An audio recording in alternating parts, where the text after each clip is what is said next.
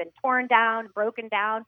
The abuser is actually the one with low self-esteem because they're dependent on their partner to exercise control over them.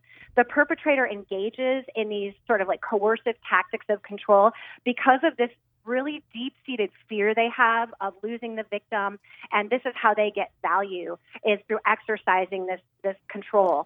And so Can a I common jump characteristic of Can I jump in real quick before, because I know you're such a knowledgeable person. I don't want, you're digging deeper and deeper, which is great. I know. Yes. So let's just right there.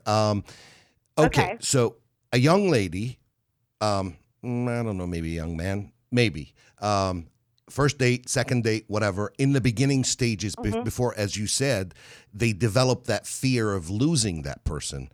What are the signs or the tattletales that you, or how do you say it? Yes. Yeah, tattletale, like red flags. No, she's always makes fun of me on that. Yeah. What are the red flags? She didn't catch it fast enough. Oh my God. Okay. So, I know.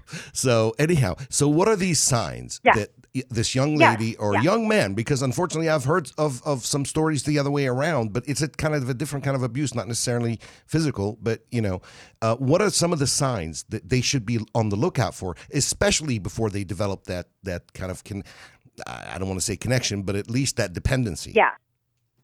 Yeah, and let me mention too, while women are predominantly the victims of intimate partner violence, there are male victims as well. Yeah. But this is something that I hope that we touch on too, as far as the nature of crime patterns in terms of victimization and sort of myths surrounding that, because I can kind of speak to the ways that it breaks down along gender lines. But to go back to your question, so warning signs, and this is really important, especially for people who might be in the earlier stages of dating or relationships, like college students that I deal with, or even high school students. So some warning signs might be that extreme jealousy. And the key word here is extreme, because everyone gets jealous a little bit. Whenever I say this, like in class, for example, students have these reactions. But it's extreme. So we're saying, like, if the victim or the partner talks to someone else, has good friends, expresses warm feelings for anyone else, and the abuser has this reaction of getting super mad and sulking and withdrawing, that's a red flag, right? But I should also mention that something like any of these examples I'm giving you, if they happen once or twice, that's not automatically leading to a domestic violence relationship. We're talking about like a pattern here where you see these things kind of building up and coalescing over time. So extreme jealousy, possessiveness. So the partner doesn't want the victim to talk to or give attention to anyone else. The low self-esteem thing that I mentioned also is kind of like sometimes that can come across almost as it's couched in like a romantic thing at first that someone may not see as a red flag. Like when the person says, "You are my world," or "I am nothing without you." Oh boy. These are great lines for songs, but not for real life. Okay. Is it that the abuser constantly needs, is it that they need constant validation from that person that they're with? Yeah, the partner is the one they're relying on for everything, for their sense of value as a person, but not in an equal way, in a way of asserting power and control over that person. And this could come, from their backgrounds, their childhoods, a range of things. But this deep-seated fear that they have is not something you would see outside. It's something that's internal to them, and it is exercised through the ways that they assert coercive tactics of power and control over their partner. So another one I want to mention is unpredictable mood swings. So this is like a dramatic shift, someone turning on a dime from being angry or controlling to being sweet, charming, and loving. So this sort of dramatic shift is what could be a red flag between, moods, right? Do not mistake that for us guys not wanting to argue and going, "Okay, whatever, sweetheart, just keep on going." Yes, so you're talking extreme and you're talking patterns. No, I'm just kidding around. Go ahead. I'm sorry. And that is what I would consider a smart move, not an unpredictable mood swing. If you want to say, I don't want to argue about this, honey, that, is better. That's definitely not in the realm of a dramatic mood swing. Exactly. We're talking about like Dr. Jekyll, Mr. Hyde type of thing is what sometimes victims describe that. And we're saying, like, 1 minute the person's sunny, everything's great, and then it's just like, boom, super angry, jealous, or controlling. Yeah. That's the kind of thing we're talking about. So also, I just want to mention one more, and that's explosive anger. So a lot of people think domestic violence is about anger management problems, but it is not. It's just that an explosive anger sort of temper can be a red flag. So the person can't seem to control their impulses towards anger, and they act like disproportionately angry about minor events. Mm-hmm. They have this sort of worldview that, like, everyone's out to get them. The world is out to get them. So, like, they get cut off in traffic, and then they go off the rails in terms of anger or hitting walls, yelling. Those are the kinds of things that are red flags that a person wants to keep in mind if they're entering into a relationship. But I should say that there's only one person that can eliminate the possibility of intimate partner violence, and that's the perpetrator. So the onus is not on the victim to end the perpetrator's violence, right? And sometimes society, we have this sort of rhetoric about that leans towards blaming the victim, and we don't want to do that because the perpetrator is the one who has responsibility for their behaviors. Now, a lot of people, when they consider domestic violence, they see it as a physical act. But it's not necessarily the case in all domestic violence situations, because you might have a listener out there that's going, well, he doesn't hit me or she doesn't hit me, but they're seeing some of those other attributes. Was that? Tell us a little bit about that. Sure. So physical violence is just really one piece of the pie when it comes to ways that abusers exercise power and control. And a lot of people do think of it as just physical. And unfortunately, when it comes to, like, the criminal justice system, it's a lot harder to prove other forms of abuse, besides physical. Because physical, you can have injuries, you can have evidence, right? Yeah. Mm-hmm. So, but in my own work with victims, I've seen that a lot of times these other forms of abuse, they find almost more harmful to them than physical because of the ways that it tears them down. Yeah. So one type could be coercion and threats. So a lot of times the abuser will threaten to hurt the victim. They'll threaten to hurt the children. Yeah. They might threaten to hurt the pets, the family pets. And that I just want to mention. Yeah, that's I know, crazy. It's terrible. And that's one reason why victims may not leave, because abusers have harmed their pet and they will kill their pet. And that does happen as a coercive tactic. So Florida just signed into law this past summer that pets can be part of protective orders for people in domestic violence situations. That's so outstanding. This is like huge. Yeah. Let me ask you this. Huge. Do you think, before we go on a break real quick, do you think that possibly the physical part of it is the ultimate? So if for the listeners, if you're in a situation where you see the other signs but not quite the physical yet, that it usually works up to the physical, or it could start with the physical abuse? Either way. I have to say either way, because there's a diverse way that these sorts of power and control tactics emerge. Yeah. Now, I will say that domestic violence does not decrease. If you're in a relationship that has some of these factors that we're talking about, it's not going to get better. It's going to get worse. It's going to escalate. So it could escalate to physical if it hasn't been there yet, or physical can just continue to be part of it, or maybe it never emerges at all, but you have all of these other tactics that we can mention that relate to the power and control or that are very damaging to the victim. Okay, well, we need to take a break. When we come back, we can continue with Professor Jennifer. Entrepreneurs in Overdrive, driven by Universal Tire and Auto. Unfiltered, unafraid, Florida Man Radio.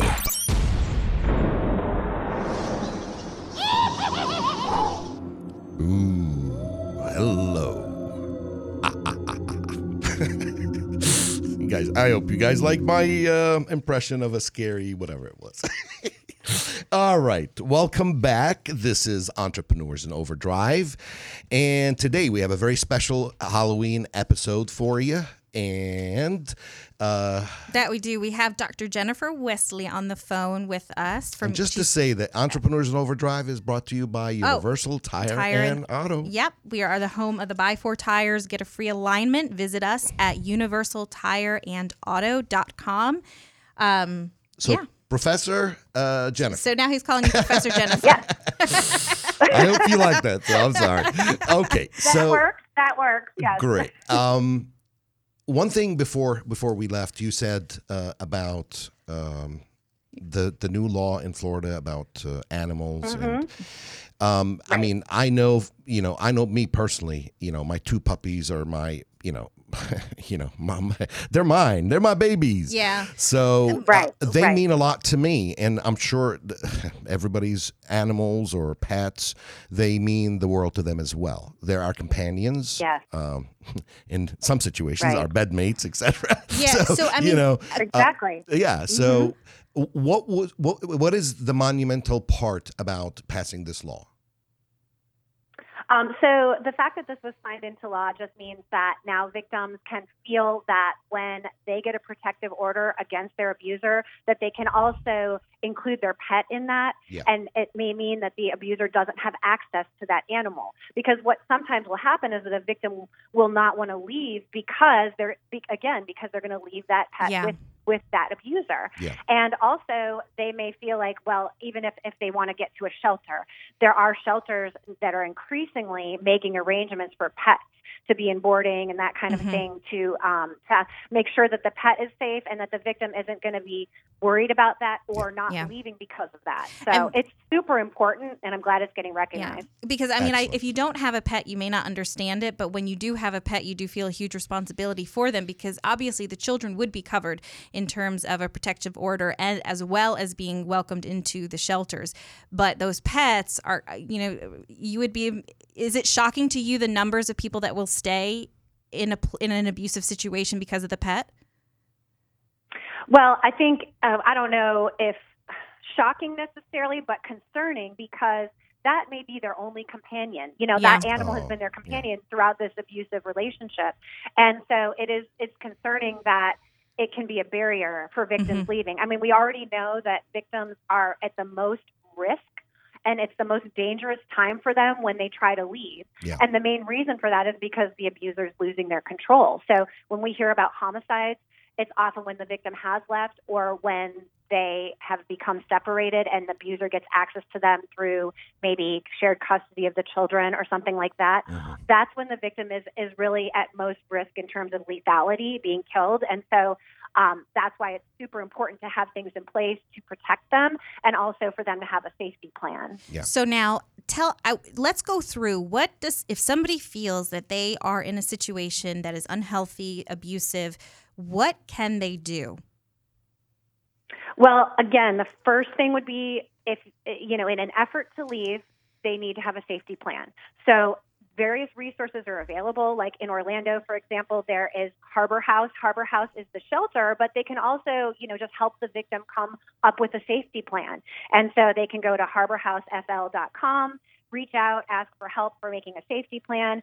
The one thing, especially during the pandemic, is that, with abuser having more access to the victim, they may be monitoring computer usage or cell phone usage more closely. So the person should make sure to erase their search history, and because the abuser can track that and will track it as a tactic. Wow.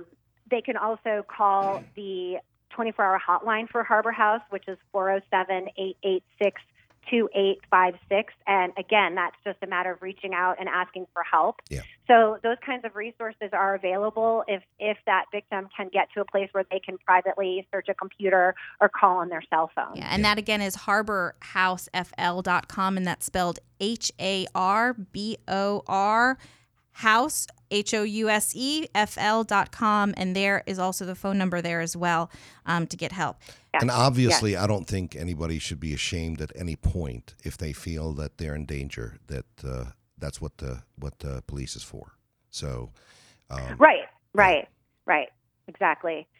Would you mind if I mentioned a few more of these tactics that relate to? Okay, because I had started with the coercion and threats, and part of that related to the pets, and then I know we kind of went in that direction talking about that. But I also want to mention that emotional and psychological abuse is major, and a lot of victims, if anyone's listening, they may recognize this, that there is a lot of putting down, insulting, calling names, humiliating. Those are all types of emotional or psychological abuse.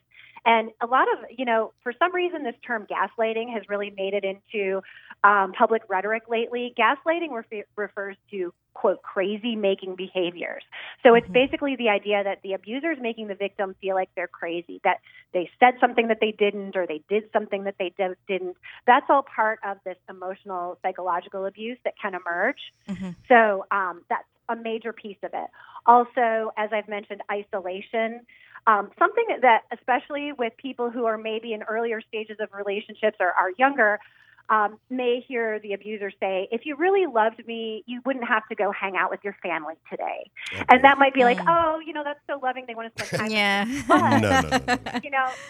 That can be an isolating and a controlling maneuver. So it's, again, maybe if it happens one time, it's not that big of a deal. But if that's a pattern, that can also be a tactic of isolation. And isolation can become very complete for victims when the abuser doesn't allow them to see friends or family.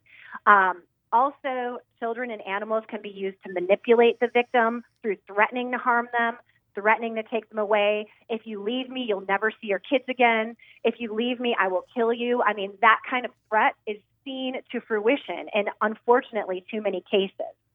And also, I'll mention economic abuse. So abusers may oftentimes, if the victim is dependent on them financially, they will control the money.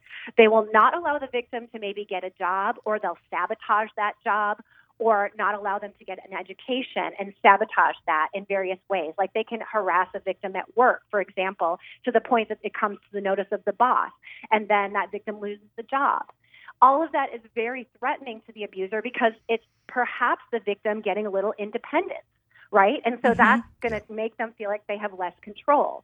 I mean, there's even examples of abusers checking the odometer on the car to make sure the victim hasn't driven more than to the grocery store and back. Well, and I'm sure in this day and age with the GPS and everything, I can see it becoming I could see it going to the extreme in terms of being able to locate where your where your person is. If you're the abuser, you can really figure out where they're at and what they're doing at all times. Yeah, absolutely. Yeah, I mean, technology has created all of these additional ways to surveil and monitor someone without them knowing. Yeah. So it's very, it's a slippery slope, what's been happening with technology. And then there's also the physical abuse, which can be a part of that. And that, is a range of behaviors, and also sexual abuse. So raping or sexually assaulting the partner is also a control tactic that is part of it and can emerge in these relationships. So all of those are different pieces, and they can come out in different ways depending on the dynamics in that particular relationship. Well, I want to go ahead again and give the phone numbers out. The Florida Domestic Violence Hotline is 1-800-500-1119. And as Dr. Wesely said, you can look for the Harbor House of Central Florida. You can Google them. There they have links that you can call them, contact them if you're needing assistance or if you know somebody that does need help. So, Professor Jennifer. I'm not demoting you. I'm sorry. Okay. So, in the few minutes left that we have, give me a summary, something, words of wisdom for people to kind of live by, from the sense of, young men and women that are going to go out on a date or something, that they have, that they're looking or starting a new relationship, just things to look at to kind of maintain that balance in their mind of things. Is this a good thing? Is this a bad thing? And then, God forbid, something happens. They see it.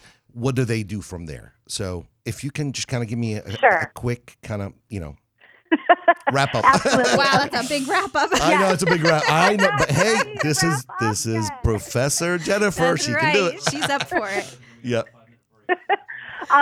So first of all, I think it's important for both parties in the relationship to be conscious of how to have a healthy relationship. So even when I've had students who have they write portfolios about their own experiences, I've had some students say, wow, I didn't think that this was a problematic behavior, and now I do, and I'm going to change that. I mean, of their own sort of way of exercising control in the relationship. Because sometimes, what we see in movies or what we see from our parents or whatever, as younger people, they may see see that as a model and not realize that it's not really romantic. It's actually an unhealthy or controlling dynamic, right? And so the important thing is to prevent, because by the time it gets to the criminal justice system, it's happened. And we know that a lot of this doesn't even get to the police because victims don't call because they're afraid to, or they've been threatened, or whatever. You know, there's a lot of different reasons. But if people can call the police, there can be resources. But it's important to try to prevent it before it gets to that point. Yeah. And that means we kind of just need to go into this with open eyes and open mind when we go into our relationships in terms of our own behaviors as well as the behavior of our partner. And, you know, it is a myth that, and this is something that you touched on earlier, but I do want to mention that, you know, women particularly are socialized at young ages to fear things like what you mentioned earlier, like the stranger in a dark alley or lurking behind the bushes. Yeah. Well, those things do happen, yes, but they tend to be very sensationalized and stereotypic cases. They may make the news because they're sensationalized, but really, when we break crime down along gender lines, women are much more at risk in the home, victimized by someone that they may know, particularly an intimate partner. Men are much more often victimized by strangers or in terms of street crime. And that's how we see the numbers break down. So women, in essence, are being taught to fear the wrong things and maybe to be more concerned about the wrong things. And it can restrict women's behaviors out in public, but the numbers don't bear out that attacks by strangers in the streets are what women experience the most or should fear the most. That's actually just not the reality. Yep. So it's important for us to all pay attention in our relationships as well as our surroundings in terms of, you know, what is going on in terms of health and safety. Excellent. Professor, I don't want to say doctor, Professor Jennifer Wesely. Well, I'm a doctor as well. So yes, there you go. Hey, see, I did not lie. We really appreciate having you in today. We really do appreciate you. Thank you so much. Thanks for having me back. I really appreciate it, guys. We always enjoy your company and have a wonderful and happy Halloween. And thank you so much for shedding the light on such an important subject that unfortunately a lot of us have to deal with. So. Absolutely. Thanks, and thank you for getting that out there. I appreciate it too. So you guys have a great Halloween. Thanks, you too. We are about to take a break, and when we come back, we have got an AGA surprise for you. Entrepreneurs in Overdrive, driven by Universal Tire and Auto. Unfiltered, unafraid, Florida Man Radio. Hello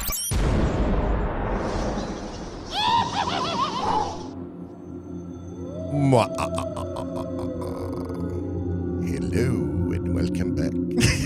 Did I do it? No, it's not good. All right.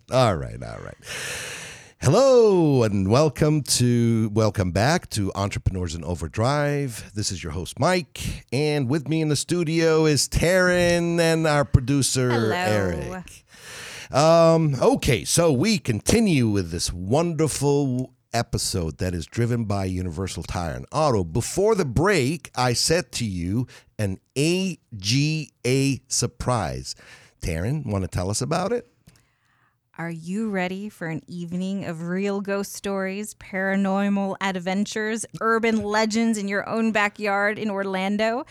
American Ghost Tours Adventures. They're rated the 2020 Traveler's Choice Best of the Best as a TripAdvisor for Top 10% Attractions Worldwide Award winner. Wow. And they are here in Orlando. So American Ghost Adventures is a walking tour through downtown Orlando. You gotta stay listening through the end of our Halloween in Overdrive episode, all the way up to 2 p.m., and you will be able to win an American Ghost Adventure tour I think it's for 2 people. For 2 people. They're being very gracious to offer us that. So it'll be a giveaway. It's supposed to be amazing, but we're going to hear more about it now. We have on the air with us Debbie Hoffman. She is with American Ghost Adventures. AGA. Hi, Debbie. Hi, Debbie. Hi, guys. Happy Halloween, everyone. Happy Halloween. How are you? Hey. Really good, and it's a full moon today. So yes, it's our type of day. So we need exactly. We need a wolf here somewhere. Okay, all right. So I know we're very excited to have you on the show with us, and I want you to kind of tell us about one of these hidden gems that we have here in Orlando about American Ghost Adventure. And again, it's hidden to a lot of people here, but guess what? It's top 10% attraction, a lot of people know about it. Winner. This is phenomenal. So tell us about it. Tell us about American Ghost Adventure. Okay. Well, thankfully they're finding us, but we really are the go-to American ghost tour group in Orlando. We are the original Orlando tour. Yeah. And it's, as you said, it's a walking tour with history and stories, and kind of see the real side of Orlando outside of the theme parks. So a lot of people don't realize a real Orlando exists. So, but that's why I'm saying nobody knows. The outsiders don't know, but we do. Yeah. Yeah, that's it. Really, it's Disney. So no, there is a real Orlando, and it has a history, and it is haunted. And our walking tours, as you already told everyone, we do the walking tours. Mm-hmm. But we also couple that with paranormal investigation. So all of our guests get equipment during all of our tours, and the opportunity to go into at least 2 haunted buildings, haunted locations, and they're bona fide haunted. So they're, you got to be prepared for at least a 2-hour walk. There's some stairs in the old buildings and some street walking. Of course, that didn't sound right, but anyway, walking the streets of Orlando. Let's clarify that. Yeah.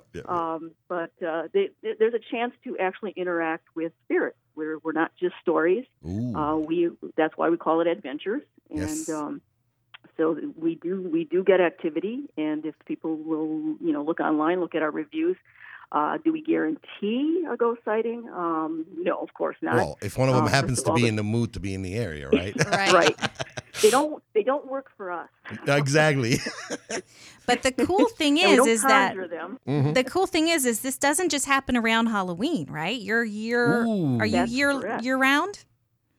We are year round. We are not just cool. one of those seasonal pop-ups. So Mm-hmm. we're established, and we're pretty much nightly, barring maybe a couple of major holidays and maybe some outstanding circumstances downtown where we can't get there. Yeah. But pretty much every night. And so I know everybody. It's very popular to do October. We have been very busy, and we've been booked up, of course, today. And we're actually away at a haunted bed and breakfast doing an event as well. Awesome. So, but November is just as scary as October. So, Exactly. So you offer. Spread it out. Oh, go ahead. Actually, can I say something? Yeah. When you described it, you kind of brought back this thing, this memory I had where, well, I'm sure a lot of people have or know about it, where, you go on a train and there's this murder mystery suspense. It's kind of the same thing. It's kind of like join in solving the mystery or suspense or investigating. Exactly. The adventure. So that really sounds like a great thing. So you have a 2-hour tour, and what else do you have? Is it 4 hours? We have also, the 2 hours is kind of what we call our sampler tour with some simple equipment. Yeah. Then we have a 4 hour. We call it our ultimate. It's kind of a little more hardcore for the real ghost hunting enthusiasts. And it just gives more opportunities. We do some right now they're about 2-hour pub tours for adults only, and that's mostly just what it sounds like. It's mostly drinking and ghost stories, not really investigating. And the people come on our pub tours. That's pretty much what they're looking for. They might see the spirits. Yeah, exactly. Yeah, there's different kinds of spirits. That's for sure. We also do special tours by request and special events. We do a haunted hotel in Mount Dora. We do private tours with groups. We try to be as accommodating as possible. Birthdays, bachelorette parties. We're very family oriented.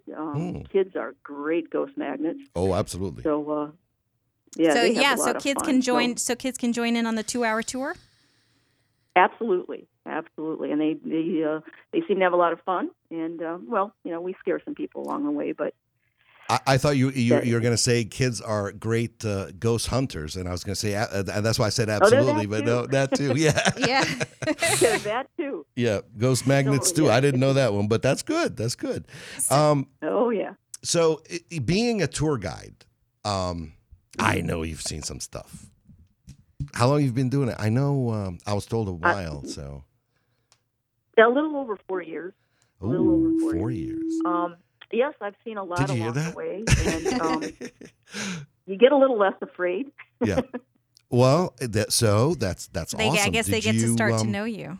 I know, but no, hold on. We got to get some juice here. So tell us, come on, share with us like the scariest, something that. Okay, let's look at them from this way. Scariest for you, and some of the things that really got people involved.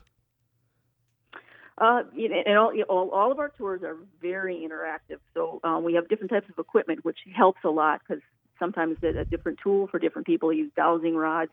We use flashlights, which come on and off by themselves, and they all have a meter in their hand. So anything can happen. And each tour, I don't care who's the guide or if they've done this before, they're all different. Yeah. But this, scary wise, we go into, and especially the place that we base out of, and we end up in was an old hotel. Mm-hmm. It's very, very creepy, very dark hallways, and I guarantee that even if nothing happens, it is the spookiest place that most people have been. Yeah. So doors open and close on their own. I mean, your classic hauntings, and we've actually had groups witness these happen. Objects that move. We've had balls move down the hallway.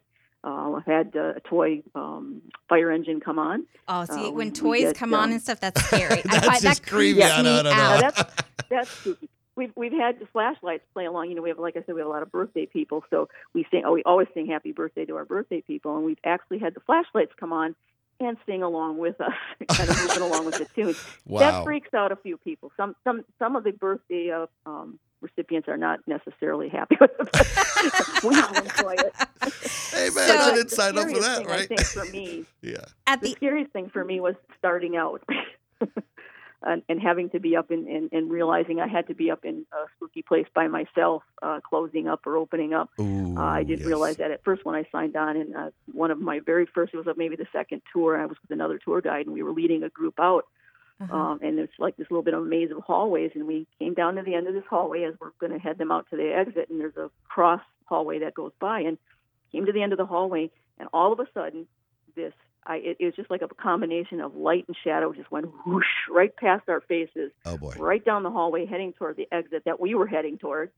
And I didn't know what to say because I was new. I was a brand new guide, and so I'm thinking, maybe it's my imagination. And then the other guy with me, who's been a guide for about a year and was very easily spooked, he said, "Did you see that?"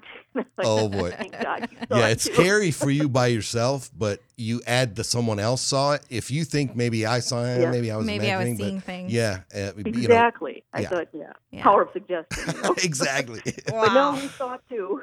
Oh boy! Well, get used to it though. At the end of our show, we're going to have a giveaway for a 2-hour tour with American Ghost Adventures. So you're going to have to go to overdriveradio.org, and then we're going to give you a promo code at the end of the hour, but closer to like 2 p.m., right? Yep. Somewhere.